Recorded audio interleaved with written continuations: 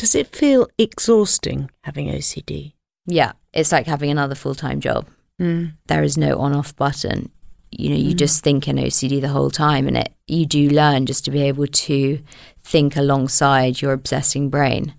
So I kind of do sometimes wonder, if I didn't have OCD, then, where would my mind go, and what would I be focused on, and what would my passions be? Welcome to the Hurt to Healing podcast with me, Pandora Morris. I've been fighting an uphill battle with my mental health for many years, and it's only now that I've started to see some glimmers of light. As part of my own recovery, I've made it my mission to support as many of you as possible on your own healing journey by sharing conversations that are more honest and more raw than ever before. I'll be speaking to some wonderful people from all walks of life who will open up about their own invisible struggles in the hope that it will provide a bit of solace and comfort for some of you. The Hurt to Healing podcast is proud to partner with Shout, the UK's first free, confidential, 24/7 tech support service. So if you're struggling to cope and need mental health support, please text SHOUT, SHOUT, to 85258. Welcome to the very first episode of the Hurt to Healing podcast.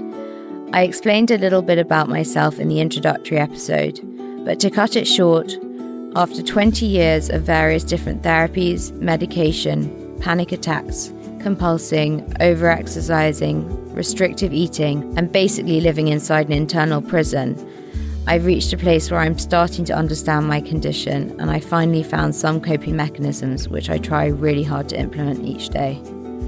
I wanted to start the podcast with a very special episode and an incredibly special person who has known me for many years. Anneka Rice is a TV presenter, radio host, author and artist who's known me since I was a little girl. She's witnessed a lot of my journey, and I thought there was no better way to begin the podcast than to have her to ask me a few questions so that you can all get to know me a little better and understand why I'm really doing this. I just think it's great that you're doing this, because not only are you helping people who have the same illness, who are going through the same agonies that you go on a daily basis, but it's going to be just so helpful to the people trying to support those people, parents, carers, teachers. So I think trying to get into Pandora's head is a very good place to start. So I know some of these answers, but just explain to everyone, when you first had this very first experience of anxiety. I think it was when I was about 4. I was absolutely paranoid about security, mum and dad dying, friends not liking me, and just generally feeling just very anxious all the time. Wow, 4's very young to feel those things, but also to remember those things. So obviously really penetrated your mind, your subconscious. And how was it manifesting itself? What were you showing? A lot of checking, so switching on and off things, just these random voices in my head that would sort of say, go and touch that curtain, or you must check under that bed every night, or you must go and check in that cupboard. Or it wasn't as ritualized at the beginning. So it was it was just. And were your parents picking up on this? No, not at all. So you were sort of being secretive as a very little girl. Oh, totally, yeah. The running is what I know you for, because Pandora running is a thing to behold, the running, the swimming. And the running started quite early on, didn't it? Yeah, very early. I always ran at school. And then by the age of sort of 12, 13, I was running every single day and multiple times a day. One time we sort of clocked up, I think it was around 20 miles probably a day. And then in sort of gaps, you'd need to get down and do some press-ups. Yeah, I had this weird thing where everywhere that I went to that was a new place, I would have to go into a room and do 50 press-ups. So whether it was like a loo or somewhere like a corner of a room, and I mean, it was out of control. And getting dressed, just going to the beginning of the day, even getting dressed in the morning was agony for you, really. Yeah, I would have to get the right patterns in my head, sort of sequences of people, and do everything the right amount of times. And if it wasn't right, I would have to repeat the task. So putting on a sock could take up to sort of 25 minutes. Wow. Wow. And what age are you now? By now, sort of 13, 14. And your parents are now on board? Yeah, absolutely. How did that happen the first time? What point did you all come together and address it as a family? I think it was probably when I went to secondary school and my mum recognised that there was a big problem. I'd had a sort of meltdown at my primary school, very depressed. I sort of couldn't get up in the morning.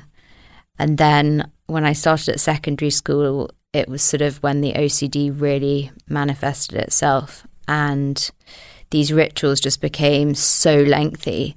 And mum went to our local GP practice and she said, I've got this daughter with OCD. And the GP just turned around and said, what's OCD? Wow. So a really frightening time for all of you as a family unit. But then the OCD became the eating disorder. Or do you count the eating disorder as part of the OCD? How do you separate those two things? It's a tricky one. The two, I think, coexist and they feed off one another. So I think I've learnt to see them as separate conditions, but I'm very aware that there's a lot of overlap. Yeah, because I have a memory of having family meals with you, and there was very much your food and then the food everyone else was eating. Even though we might be eating incredibly healthy food, you still had your own kit. Yeah, my own kit. Yeah, it was because I had to prepare everything. I had to know exactly what had gone into my food, even if I thought there was a chance, for example, that you had cut like the salad on a board where you had also cut bread. For me, bread was a sort of a bad food and therefore it had sort of contaminated the salad. And it was very, very particular how I would do things. And there's this sort of paranoia around not having the right foods in the sort of prepared in the right way. So you've got all these rituals going on. You've got these exhausting eating rituals as well. And then it really started to mess with your health, didn't it? I mean, and with injuries you got from extensive running. Yeah, I got my first stress fracture when I was 14, which meant I couldn't run. And that was when the excessive swimming started. Which is what when I think of you, I just think of watching you at the seaside, just swimming. Most people go out and have a quick swim and come back. You'd go really for hours, absolutely strong crawl all the way. As you say, with injuries. So what was going on at home at the time? Because it'd be so interesting for parents to know how your parents were dealing with this. Well, I think it was very, very fraught. I mean, you can imagine for my mum having this child who was clearly destroying her body, and yet she was still trying to push it beyond its limits. And I think for me, it was a matter of life or death. It literally, my brain had gone into that flight or fight mode. Unless I got my fix, like a drug addict, which, was my exercise, I felt like I couldn't function. And you did things like you went swimming in Cornwall and got hypothermia because it was in the middle of winter. Yeah, I was revising. I remember I was revising for my A-levels, and every morning I had to go for my swim. And the sea was the only option, and it was literally snowing outside. And off I went, and sure enough, I collapsed on the beach, and the ambulance had to come. Pandora. And also, bike rides in the middle of the night. I feel for your parents as a parent myself. Did they try and lock you in the house? In desperation, your parents must have tried everything, I guess. Yeah, I mean, at one point my mum did. She just locked the door of the house and she was like, you are not leaving. I was completely out of control. I mean, I was literally trying to climb out the window. And as you said, I went out in the middle of the night to get my fix. I would go on these bike rides, and I remember just going up and down the same hill, 20, 30 times. Possibly with a fracture. Yeah, with a stress fracture in my leg. Yeah. And nothing could stop me. The extraordinary thing is, throughout this illness, you've still managed to somehow get through school and pass exams. How was the time in your day for study, or did that become a sort of OCD thing in itself? Yeah. The revising, the absolutely, because the repetition.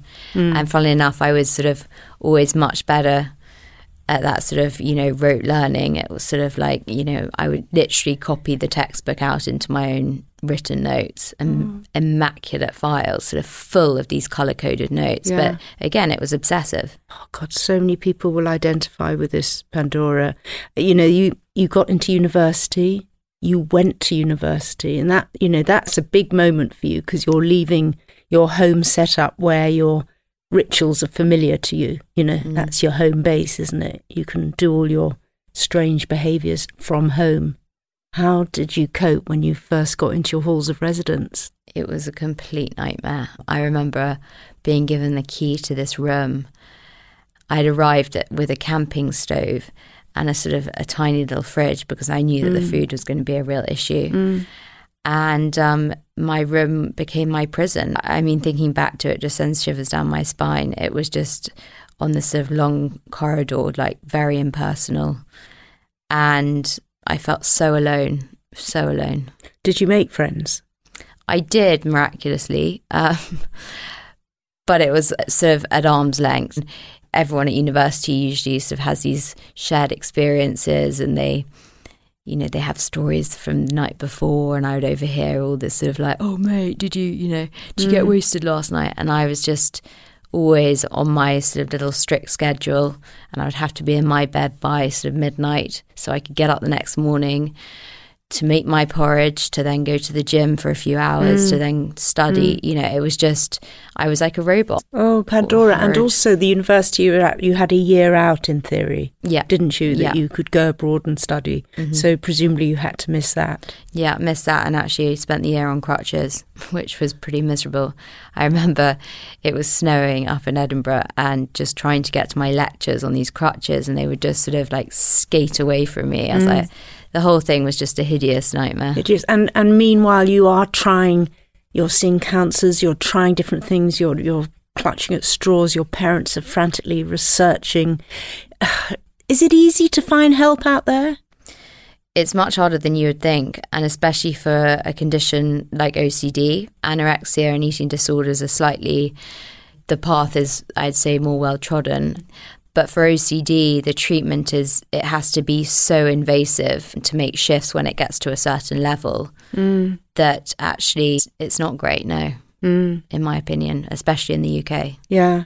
So your parents are just hitting brick walls, you know, an absolute heartache, I presume.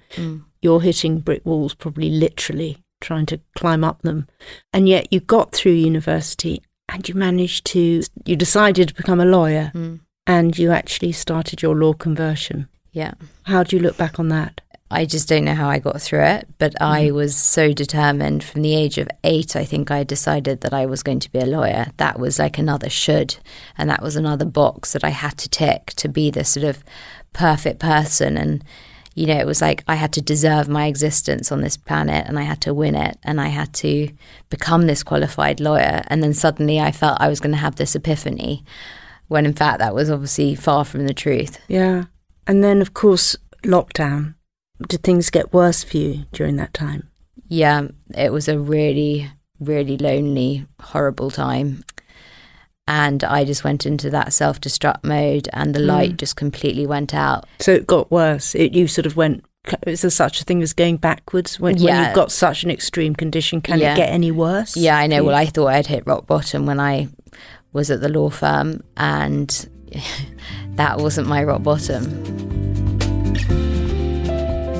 I just want to take a quick moment to say a big thank you to my wonderful sponsor, Boden. Boden is a British brand that has championed uplifting, eclectic British style since it was founded 31 years ago.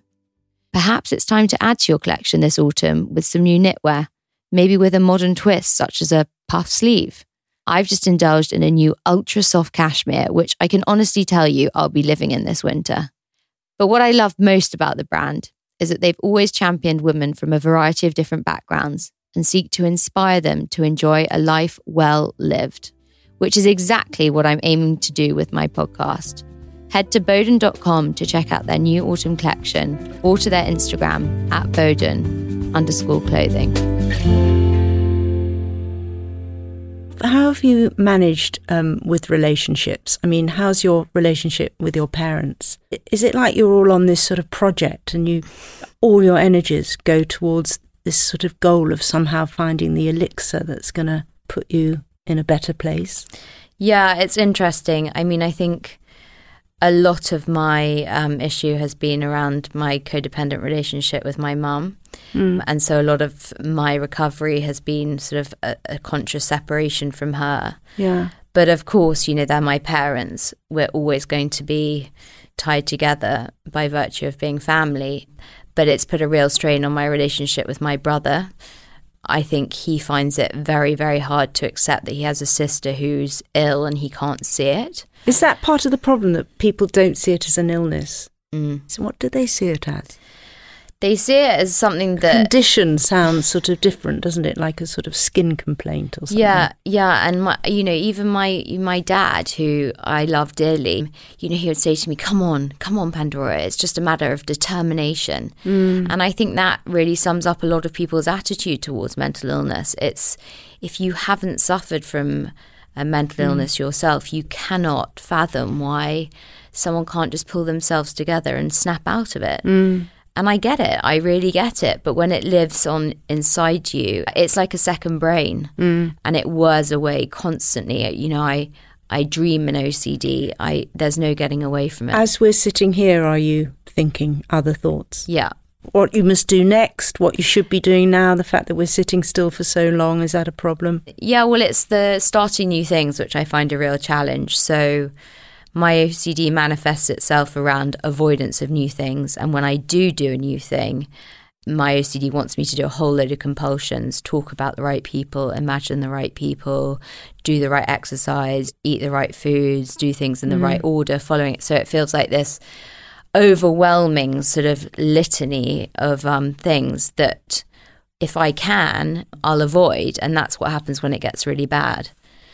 So just starting this is proving to my OCD that actually this is something I really want to do, and I'm not going to let the OCD interfere with that.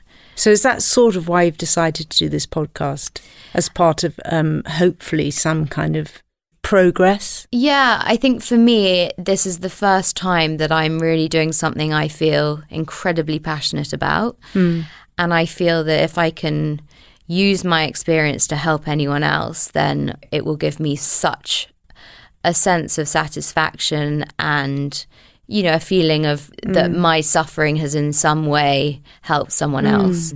And if I could prevent anyone else from going through the sort of torture that I've been through, then it would be incredible. It is torture, and you say that I've been through as if it's the past tense. No, I'm going through. But you do you see that Pandora might get better, or do you just see it as this is what you're living with and it's about coping mechanisms?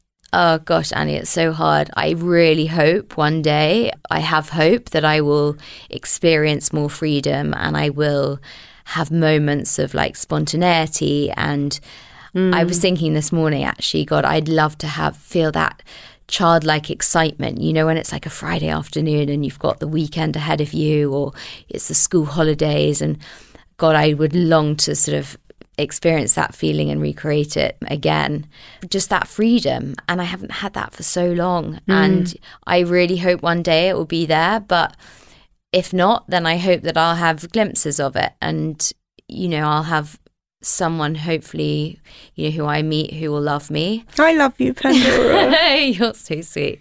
But my life isn't on the same trajectory as a lot of my friends, and that's something I've had to accept. And that's another thing. My illness has made me, I've had to make a lot of sacrifices for it.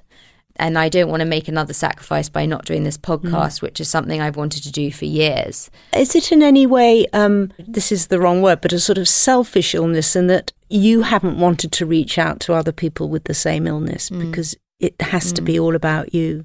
Yeah, it's a self-obsession, which we equate with like being something negative.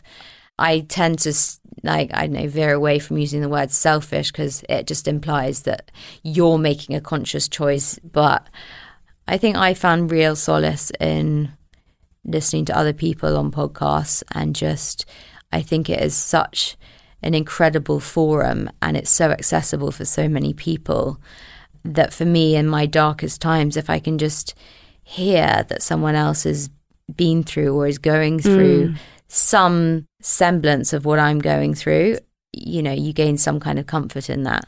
That's lovely. So there is a band of fellow people going through this illness like you who will really benefit from hearing from you and hearing what you've got to say about it. I really hope so. And I think the more that we can open up the discussion around mental health and these sort of invisible conditions, I think it can only be beneficial. And I think although the dialogue around mental health has kind of opened up recently, there's still a lack of people who are sort of saying what they're actually going through in the present moment. And so one of my absolute bottom lines is that I'm not saying to people, I'm recovered or I'm out the other side, because I'm really not. I'm still going through it, and I'm, maybe a quarter of the way through where, I hopefully will get to. But when is the right time to do anything? And if I wait and I wait and I wait, and it's like, that's the other thing with mental illness. It's like, oh, well, tomorrow I'll make the change, or tomorrow I'll do this, or tomorrow. And actually, you've got to start doing it now, because as we know, we only have the present. We don't have the future, and the past is gone. So on a day-to-day basis now, what are your coping mechanisms? What are you doing? So I try to stick to quite a strict daily schedule. Obviously, exercise is still like a crucial part of my daily schedule, and I'm trying consciously to reduce that and get it down to sort of a sensible amount. I have a mentor, which has really, really helped. I still carry on with my therapy once a week, and I find writing can be incredibly helpful. Actually, just setting myself little goals, whether that's cutting down on something or starting something new. So for example, today, this is a huge exposure for me. So what we call in OCD exposure work, so basically facing the bully and doing exactly the opposite to what the bully wants. So I'm consciously always trying to do that. So I kind of try to describe it, when my brain wants to go left, I have to go right. And if you imagine it's like having a tug of war with something, and it's like consciously trying to let go of the rope and just let it go, like you're not tussling with it. I really think that the love and support of friends is crucial. I have a very lovely network of friends who know about my struggles and who I can, offload on occasionally. And it's just really, I'm not saying that I meditate or I'm some kind of guru who does mindfulness-based stuff, because I often find that actually my mind's so busy that I can't switch off. But I do find that the more that I implement this tactic of sitting in that anxious, messy state and doing exactly what my OCD doesn't want me to do, the more that it just loosens its grip a bit. So you'd encourage people to get in touch with you. And also, what message would you have? Because there'll be a lot of people listening who are parents or aunts or uncles or concerned friends who are watching their daughter, their son go through this. How can they be better at supporting you? I think a lot of it is open lines of communication and support. And I think anyone who's suffering from a mental illness is lacking in self-love and self-compassion. So I think the worst thing people can do is to get angry and frustrated, which is an inevitable reaction. But I think one thing we need to focus on is sort of helping people build that self-compassion. And if I can do anything to help that, or just kind of chivvy them along, then that would be great. And I also think the more knowledge people have around what there is out there to help them, which again is what we're going to do with this podcast, is interviewing interesting professionals and people who are practicing different forms of therapy, because there is a lot out there. And people sort of throw around these acronyms like CBT and EXRP and NLP, and actually I want to really deconstruct those methods of therapy and to try and teach people how they can maybe help in different ways. Because having been sort of, on this treadmill for a long, long time, I've definitely done the rounds, and I sat in a lot of kind of rooms with different practitioners. And I would really love to try and educate people more about how they can help themselves. Does it feel exhausting having OCD? Yeah, it's like having another full-time job. There is no on-off button. You just think in OCD the whole time, and you do learn just to be able to think alongside your obsessing brain. So I kind of do sometimes wonder, if I didn't have OCD, then where would my mind go and what would I be focused on and what would my passions be? But obviously the OCD has dictated so much of my life thus far, except for this. And this is why this podcast for me is such a revelation and such a sign of my recovery and my step towards, being the person that I want to be rather than being kind of ruled by this dictator in my head. Yeah, get rid of that dictator in your head. If this is the first step towards that, well, I just wish you so much luck. Thank you. Thank you for listening to this episode of the Hurt to Healing podcast. I'd love for you to subscribe to the show or to follow me on our Hurt to Healing Instagram at Hurt to Healing Pod. You might also have a friend or family member that you think might benefit from hearing this conversation, so please spread the word. Hurt to Healing has partnered with Brown Advisory to bring you this podcast.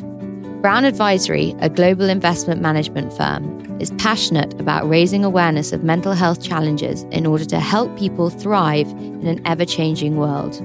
A big thank you to Brown Advisory for supporting my mission.